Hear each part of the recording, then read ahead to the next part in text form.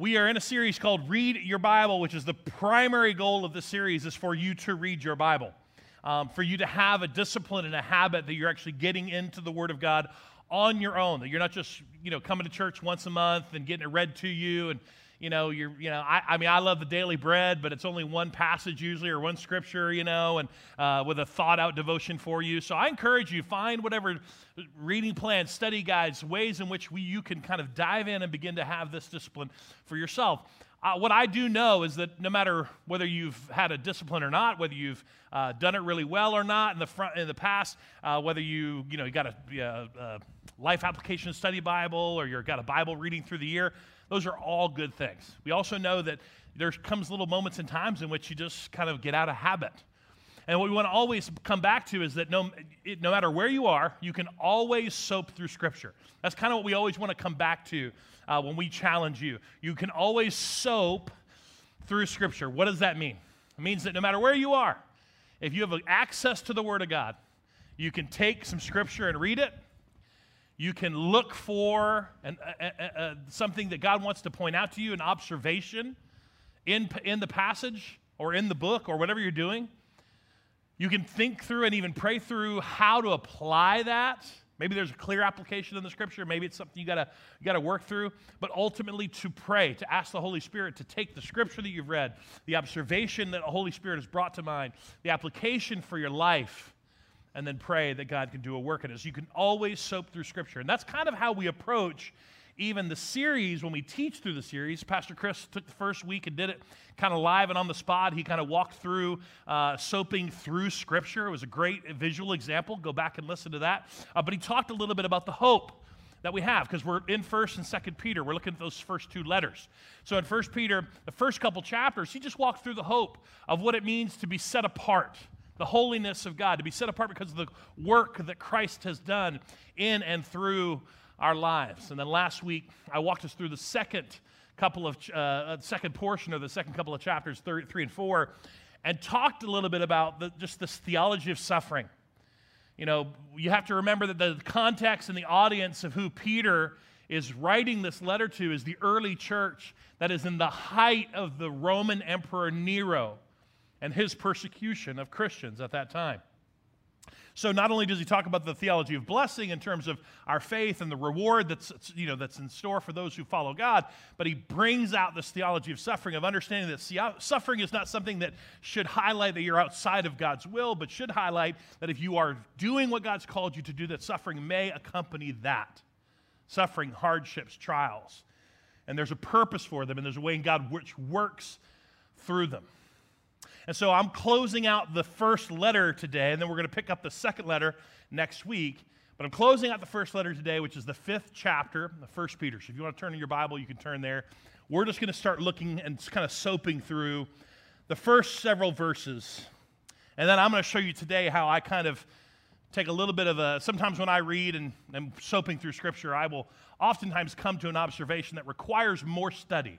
It requires more, looking in the Word of God and seeing what He wants me to see. And so we're going to walk through that together today. 1 Peter 5, verse 1, it says, "And now a word to you who are the elders, or who are elders in the churches." This is the people who are leading the churches, leading the movement. This isn't as organized as you think it would be. These aren't necessarily pastors and official offices of elders. These are the towns and the villages and the communities of faith in which people who are coming together in homes to look at the Word of God. He would consider elders to be those who are just a little bit ahead of everybody else in terms of how long they've been a part of walking with God and accepting Jesus. So he says, you are the ones who are called to lead. You're the elders in the church, and I too am an elder and a witness to the suffering of Christ. He wants to help them understand, I too am called to help lead the church. That's what I'm doing. Even though he doesn't use his leverage, his position as an apostle, he just says, yes, I witness the sufferings of Christ, but I too am an elder in this with you. And he says, and I too will share in the glory when he's revealed to the whole world. And as a fellow elder, I appeal to you. I make this charge. You can hear it with the attitude of begging you. I really need to call this out in you, those who are helping lead in faith. Care for the flock that God has entrusted to you. And I can't help, and then we're going to look at this a lot today, I can't help always God helps me when I read this, and I get to think about Peter's life. And as I think about Peter being a leader in the church now, I think about some of the ways in which he, again, encourages God's people. And last week I brought it up, like it's so funny that he would talk about the suffering and don't deny Christ, even though he was one who actually denied Christ. Jesus said, you were going to deny me. And then how he's the one having to call the church up to stand firm and strong in the faith. But I love this because Peter gets to actually use some very similar language that Jesus used with him. So I don't know if you remember this part, but after his resurrection and after he had appeared and after in the upper room and after Peter had already denied and, still felt horrible about it and the disciples scattered, Jesus shows up on the beach and he's eating breakfast with Peter, ministering to him because Peter still feels like he's blown it. And he says, do you love me, Peter? I don't know if you remember this story. He says it 3 times because I don't know if Peter wasn't hard of hearing. He just really wanted to get it in there, right? Do you love me, Peter? Yes, Jesus, I love you. Do you love me, Peter? Yes, yes, yes, I love you. And after the 3rd time, he says, I want you to feed my sheep. I want you to care for the flock. And again, I just love this. I love that Peter gets to now say some of the same words that Jesus said to him as he looks to the elders of the church and those who lead in the faith. He says, I want you to care. We're going to do this together. We're going to care for this flock that God has entrusted us. Watch over it willingly, which I love that word. Not grudgingly, right? Not like a chore, not like a task, but willingly do this. Not for what you will get out of it. Which, he's not writing this, in this culture, but this culture is just the same as it was then. We approach everything from a standpoint of humanity in a what's in it for me mentality, right? That WIFM, W-I-I-F-M. What's in it for me? What's my return on investment? What am I going to get out of this? And so because that's such a rampant thing in every culture, it bleeds into the church and it bleeds into the community of faith where people show up and they do, but they're really just trying to figure out what they're going to get out of it. And that can be that way even for people who should be leading the church. So here's Peter saying, look, don't walk into service and don't walk into the church just seeing what you're going to get out of it today.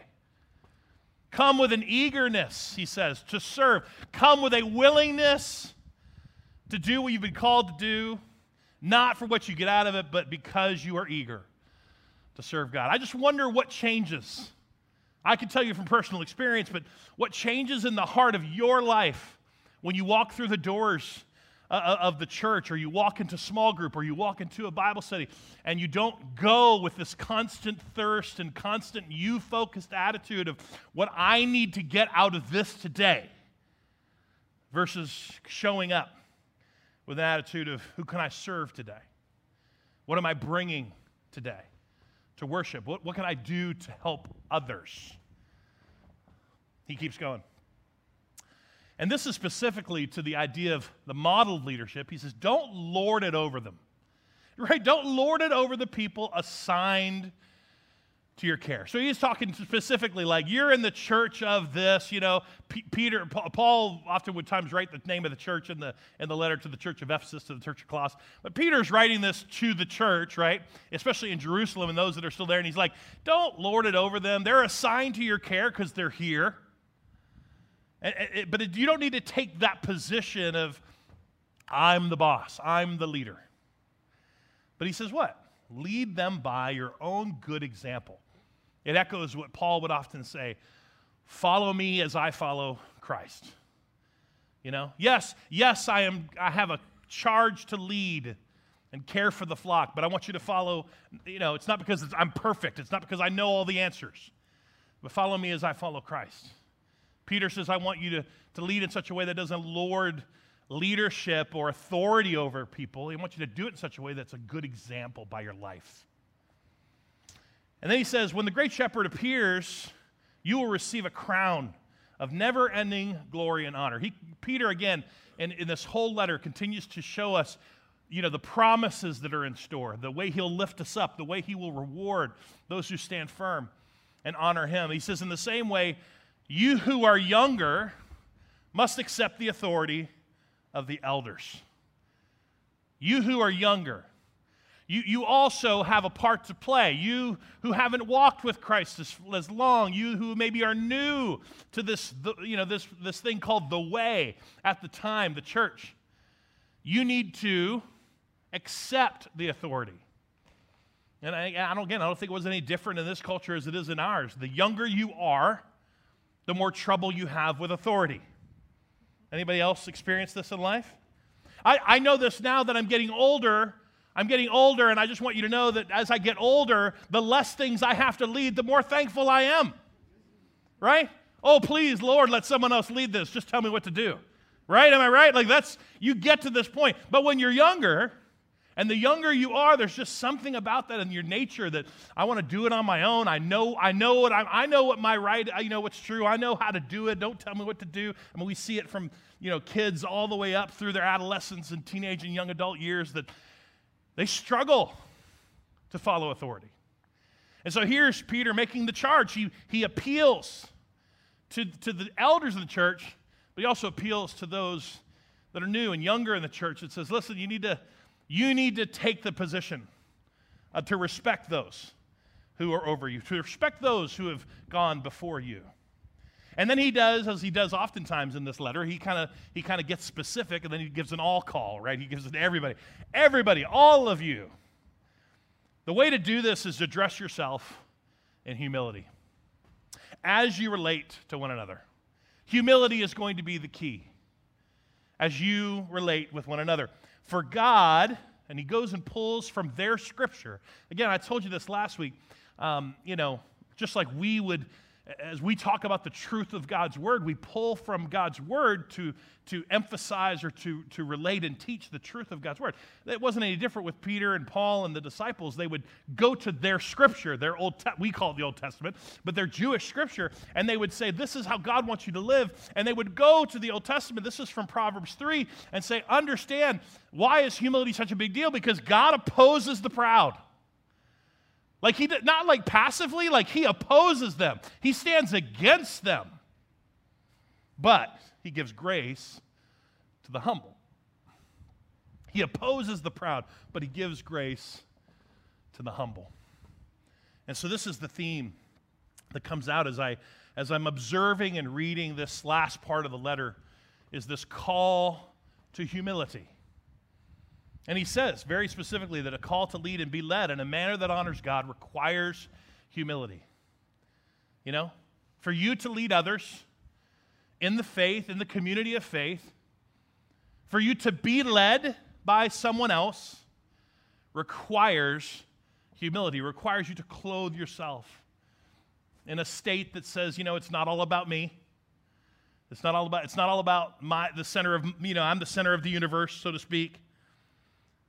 It's about him. And it's about us together in terms of leading others and to be led well. So when I start looking at humility, because this is what I will often do when I start seeing themes that God wants me to just sit on in Scripture as I'm soaping through Scripture, I'll say, well, what is humility? And I go to the dictionary. It's the freedom from pride or arrogance.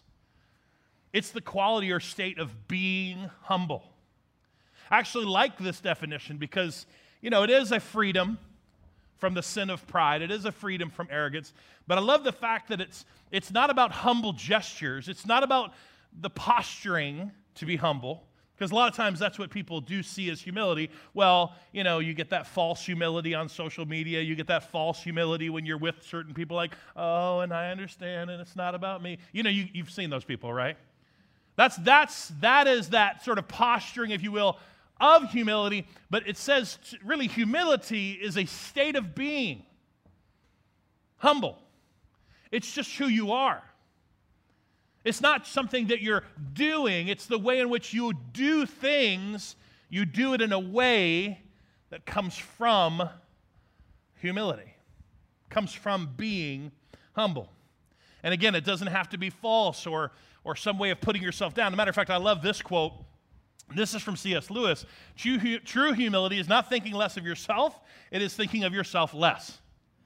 right? It's not thinking less of yourself. It's not this idea of being a doormat and letting people walk over you and do these kind of things. Like, it's not that. It is understanding that you are not the center of the universe, that it's not all about you. And listen, oh, how quickly we make things all about us, right?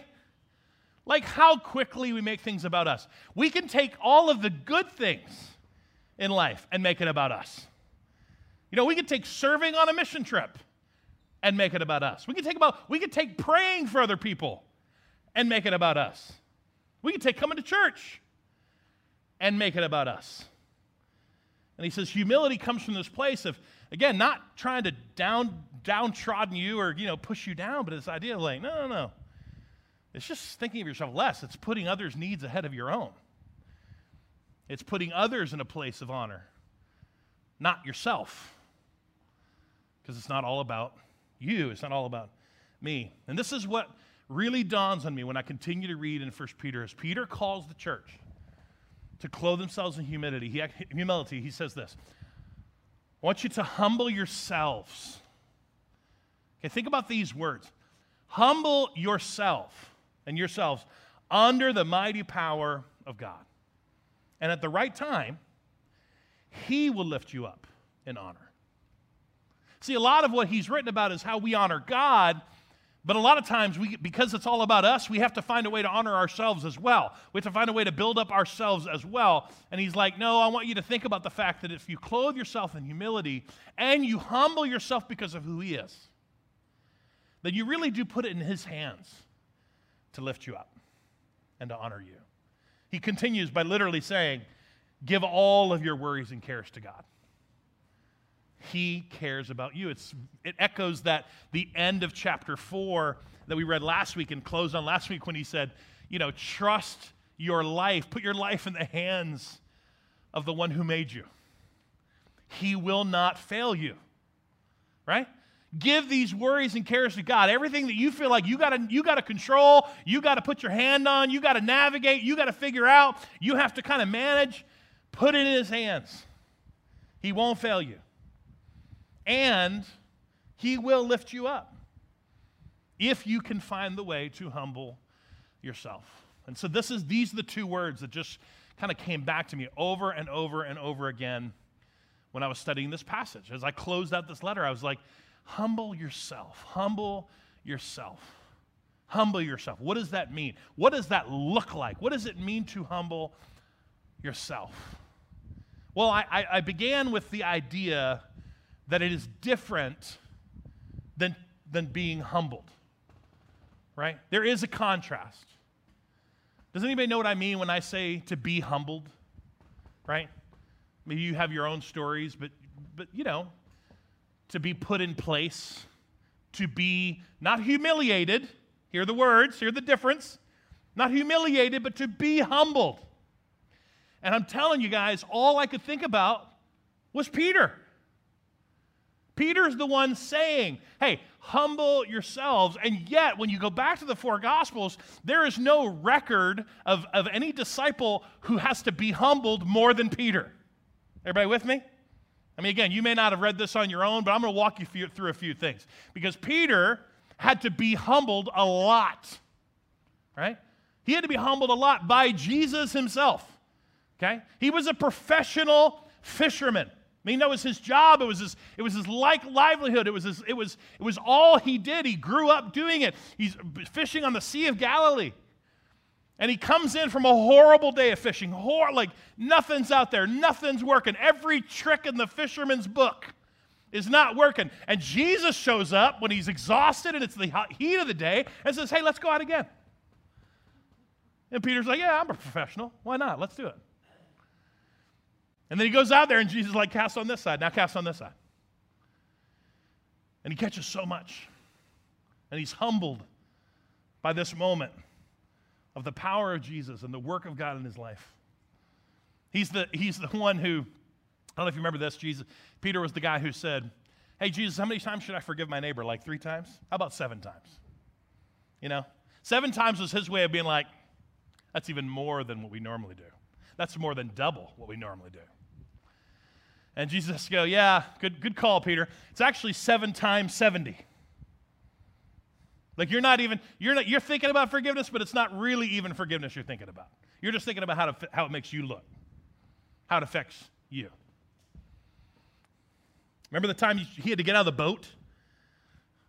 Hey, Jesus, if that's you, call me out on the boat. I want to walk on the water too. You don't need to be the only one walking on the water. I want to be with you. So he calls him out of the boat. And then he starts to sink. And he realizes that he took his eyes off Jesus. It was just another way of him being humbled, that it ain't about you getting out of the boat and you walking on water. It's about him.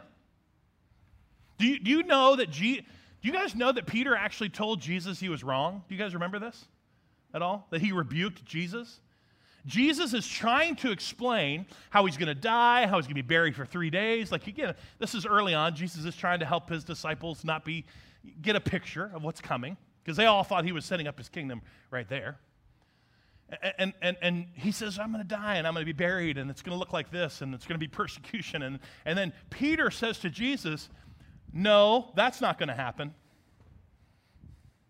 And then Jesus called him Satan. I don't know if you've ever been called Satan by Jesus. It's a humbling experience, right? I mean, again, this is Peter. Peter is the one now telling the church, telling the people of God, hey, don't wait to be humbled. Don't wait to be humbled. You will be. Humble yourself. Again, I think about the time in which he denied Christ, and Jesus said, you're going to hear the rooster crow. You're going to have told 3 times, you're going to deny that you even knew me. And the Gospels record for us that it was in that moment when the rooster crowed that I don't even know the chaos of the day and what was going on, but it says that he locked eyes with his Savior. And I can't imagine how humbling that must have been. And yet this is the one, he's the guy calling us to humility. Well, I started looking through Scripture, and I wanted to know, what does it look like to humble ourselves? What does it mean to humble ourselves and that God will lift us up, that it doesn't require us to constantly, kind of fight for ourselves and fight to be right and fight for all these things. And so it took me on a quick rabbit trail. I'm going to walk you through a couple things this morning before we jump back in. But I want to read this together. This is the passage that I just loved. I mean, God was so gracious to give this to me in my study, because I was looking for this idea of, okay, God, is going to lift you up if you humble yourself. And anytime you cross, just a real quick side note here. Scripture is what is used to interpret Scripture. So if you ever want to know what Scripture means, the best thing to do is go look and see what else Scripture says about that. Does that make sense? So when you go, well, why? That doesn't make sense. Why would Scripture interpret Scripture? Well, if Scripture is the absolute truth of the Word of God, then there is no measurement, no measuring stick, no rule that you can use the Word of God against to test whether it's the Word of God other than the Word of God. Is everybody with me? That's why you use Scripture to interpret Scripture. And so anytime it takes me back to Jesus, anytime I'm doing a cross-reference or I got a rabbit trail of trying to figure something out, man, anytime it could take me back to the Gospels or it could take me back to Jesus, not that I don't value the Old Testament or other letters in the New Testament. I value all of it, but anytime it takes me back to what Jesus said, I go there first. I go there first. And so here's Matthew 23. This is where God took me. And what a beautiful way in which, again, he just kind of walked me through that same thing that Peter was talking about. We're going to read it together, Matthew 23, just a few verses. In verse 1, it says, Jesus said to the crowds and to the disciples, the teachers of religious law and the Pharisees are official interpreters of the law of Moses. So practice and obey whatever they tell you, what they say, but don't follow their example, for they don't practice what they teach.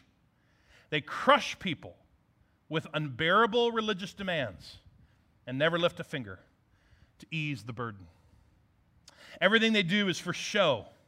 On their arms, they wear extra wide prayer boxes with scripture verses inside, and they wear robes with extra long tassels. And they love to sit at the head table of banquets and in the seats of honor in the synagogue. They love to receive respectful greetings as they walk in the marketplace and to be called rabbi. Don't let anyone call you rabbi. He's talking to his disciples. For you have only one teacher, and all of you are equal as brothers and sisters. And don't address anyone here on earth as Father, for only God in heaven is your Father. And don't let anyone call you teacher, for you have only one teacher, the Messiah. And I love this where he says, the greatest among you must be a servant. But those who exalt themselves will be humbled. And those who humble themselves will be exalted.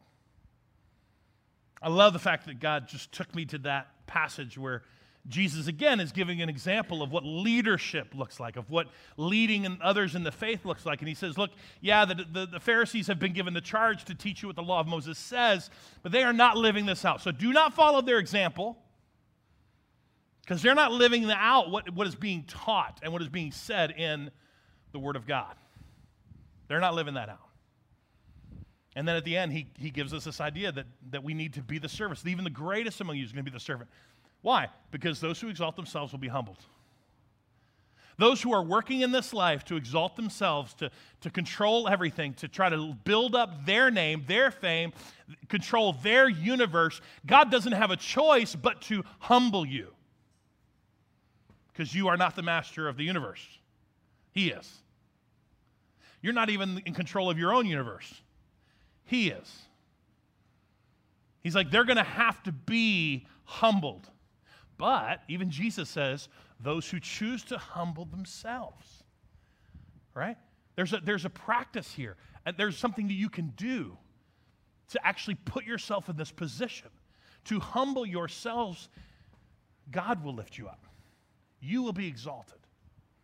So very quickly, I want to walk through this. This is a statement I wrote down. Faithfully living out sacrificial humility will cost us our insatiable need to be right. It will cost us our insatiable need to be right, to live out this idea of beginning to humble ourselves. And here's the part that I hate to say it, but it's just true. Even if you were raised in church, even if you were raised in godly environments, what has bled into the church through elders and pastors and deacons and grandparents and parents and uncles and Sunday school teachers and other people that you follow on blogs and podcasts and everything else, there's a Christian subculture that is posturing themselves as humble before God, and yet there's an insatiable need not just to be right, but to be the right test. Everybody with me? You want to be the right test. Oh, we all believe in Jesus. We all believe in the Savior, but everything else you believe is dumb. Everything else you believe is foolish. And we divide, and we divide, and we divide, and that is not, hear me, that is not humility. That is not humility. It's going to cost you, not just the need to be right, but for you to feel like you are the right test one, even in your faith. Clothing yourself in humility, I just wrote down 3 or 4 things. It's to respect one another. Peter has already told us in chapter 3 that when we share our faith, when we share the absolute hope that we claim to have as followers of Christ, we got to do it in a respectful way. Here's how Paul said it to the church in Galatia. He says, share each other's burdens. In this way, you obey the law of Christ. And if you think you're too important to help someone, you're only fooling yourself. You are not that important. That's a great verse to memorize, isn't it? Like, print that out and put it on your car, on the way to work, Because it builds up in you, doesn't it? It's like, I got to see Bob today, man. I can't stand I got to see Bob today.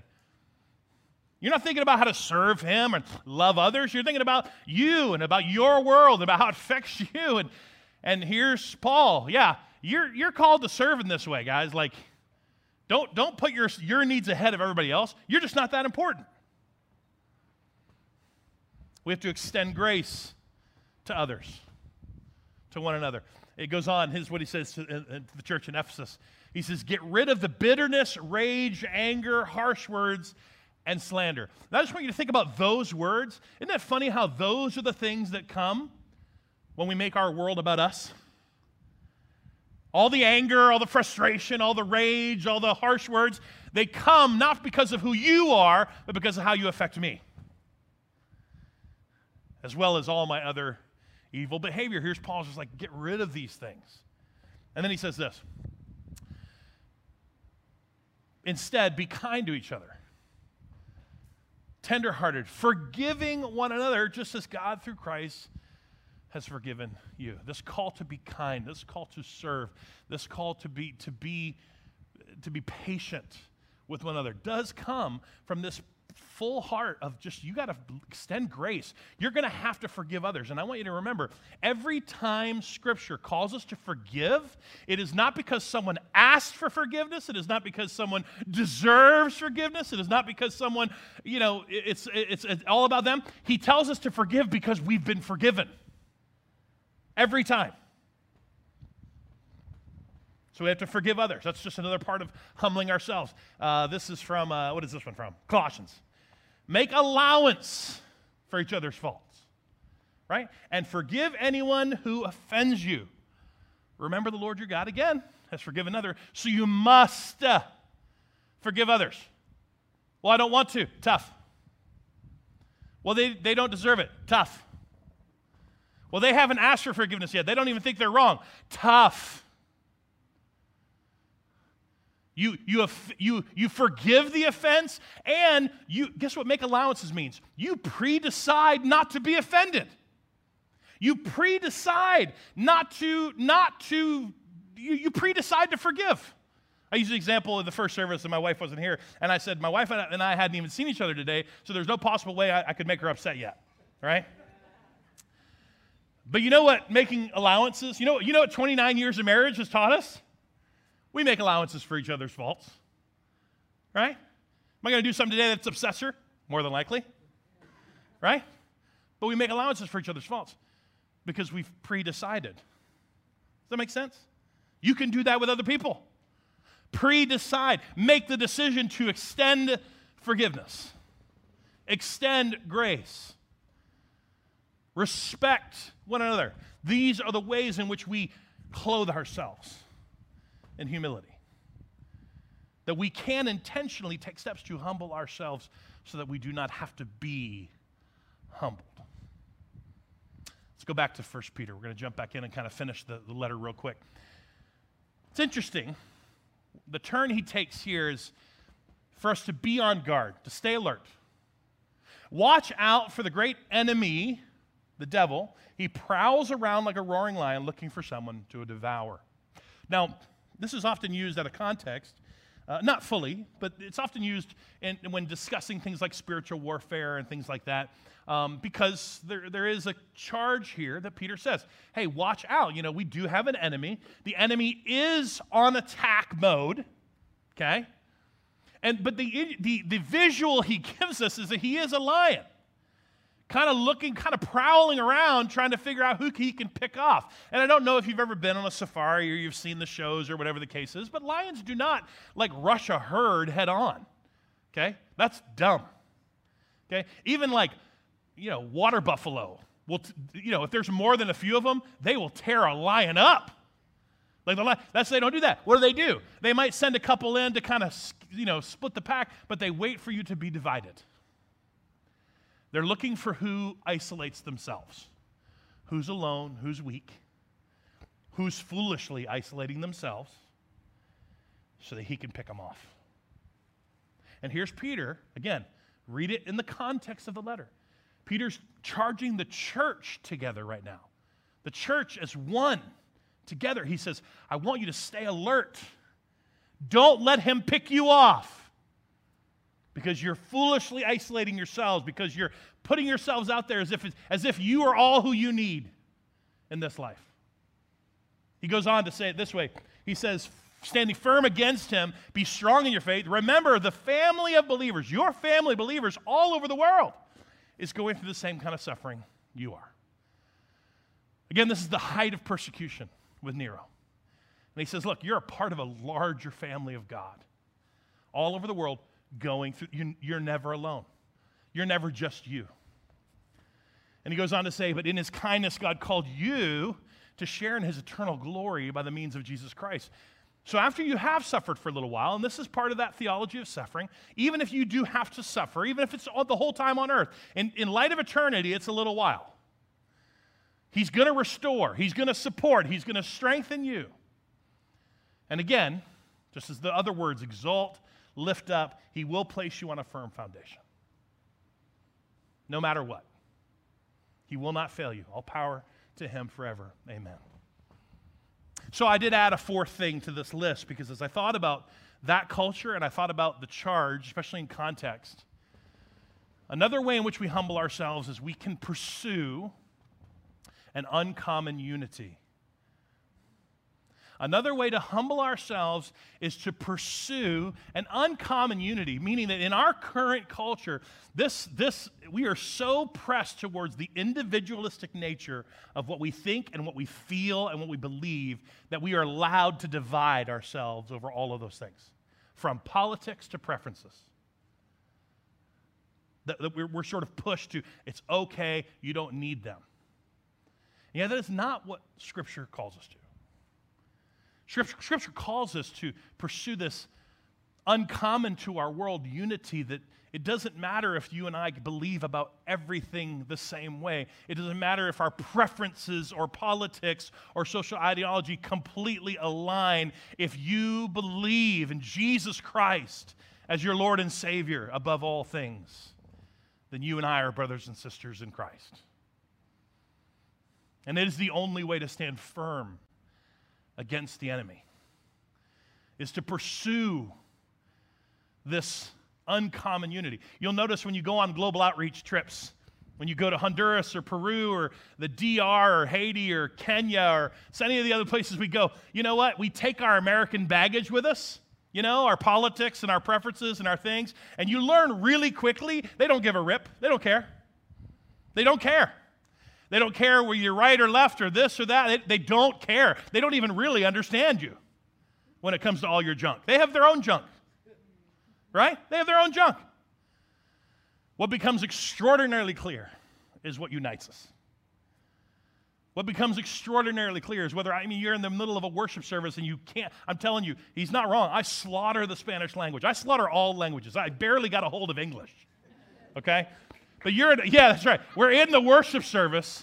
You're in a worship service, and like I'm in Kenya, I'm the only Mzunga in the place, and you could be in Peru or wherever, and you're totally isolated. And I'm telling you, it doesn't matter because in that moment, the Holy Spirit of God does something to unite you into the body of faith to worship Him. And it's beautiful. It's amazing. I'll close with this verse. This is the verse. He closes his letter with a few comments about, Mark and Silas and a few others that are a part of his journey and try to help get this letter to them. But here's what I love. He says, I've written this and sent a short letter to you with the help of Silas, who I commend to you as a faithful brother. He says, my purpose in writing you this is to encourage you and assure you that what you are, say the word out loud, what you are what? Experiencing is truly part of God's grace for you. So stand firm in this grace. This is, again, context. He is writing this to people who are being led to their death sometimes in persecution. But he wants the church to know that even all of this, even the current season that we're in, Peter would say, even in the current season that we're in, I want to encourage you and assure you that even what you are experiencing in this season is a part of God's grace for your life. So stand firm in that grace. Stand firm in the grace. Even though you may not understand everything you're experiencing, you can stand firm that God has this for you now. Let's pray together. Heavenly Father, thank you so much for this letter that Peter continues to just echo the words of Scripture of our call to not only honor you and honor others properly in a way that's right, but God, just through that suffering or through that blessing or through that future reward, that God, we have a call to lead one another and to be led well. We have a call to unite together. We have a call to humble ourselves so that relationally we can do those things, so we can kind of make progress.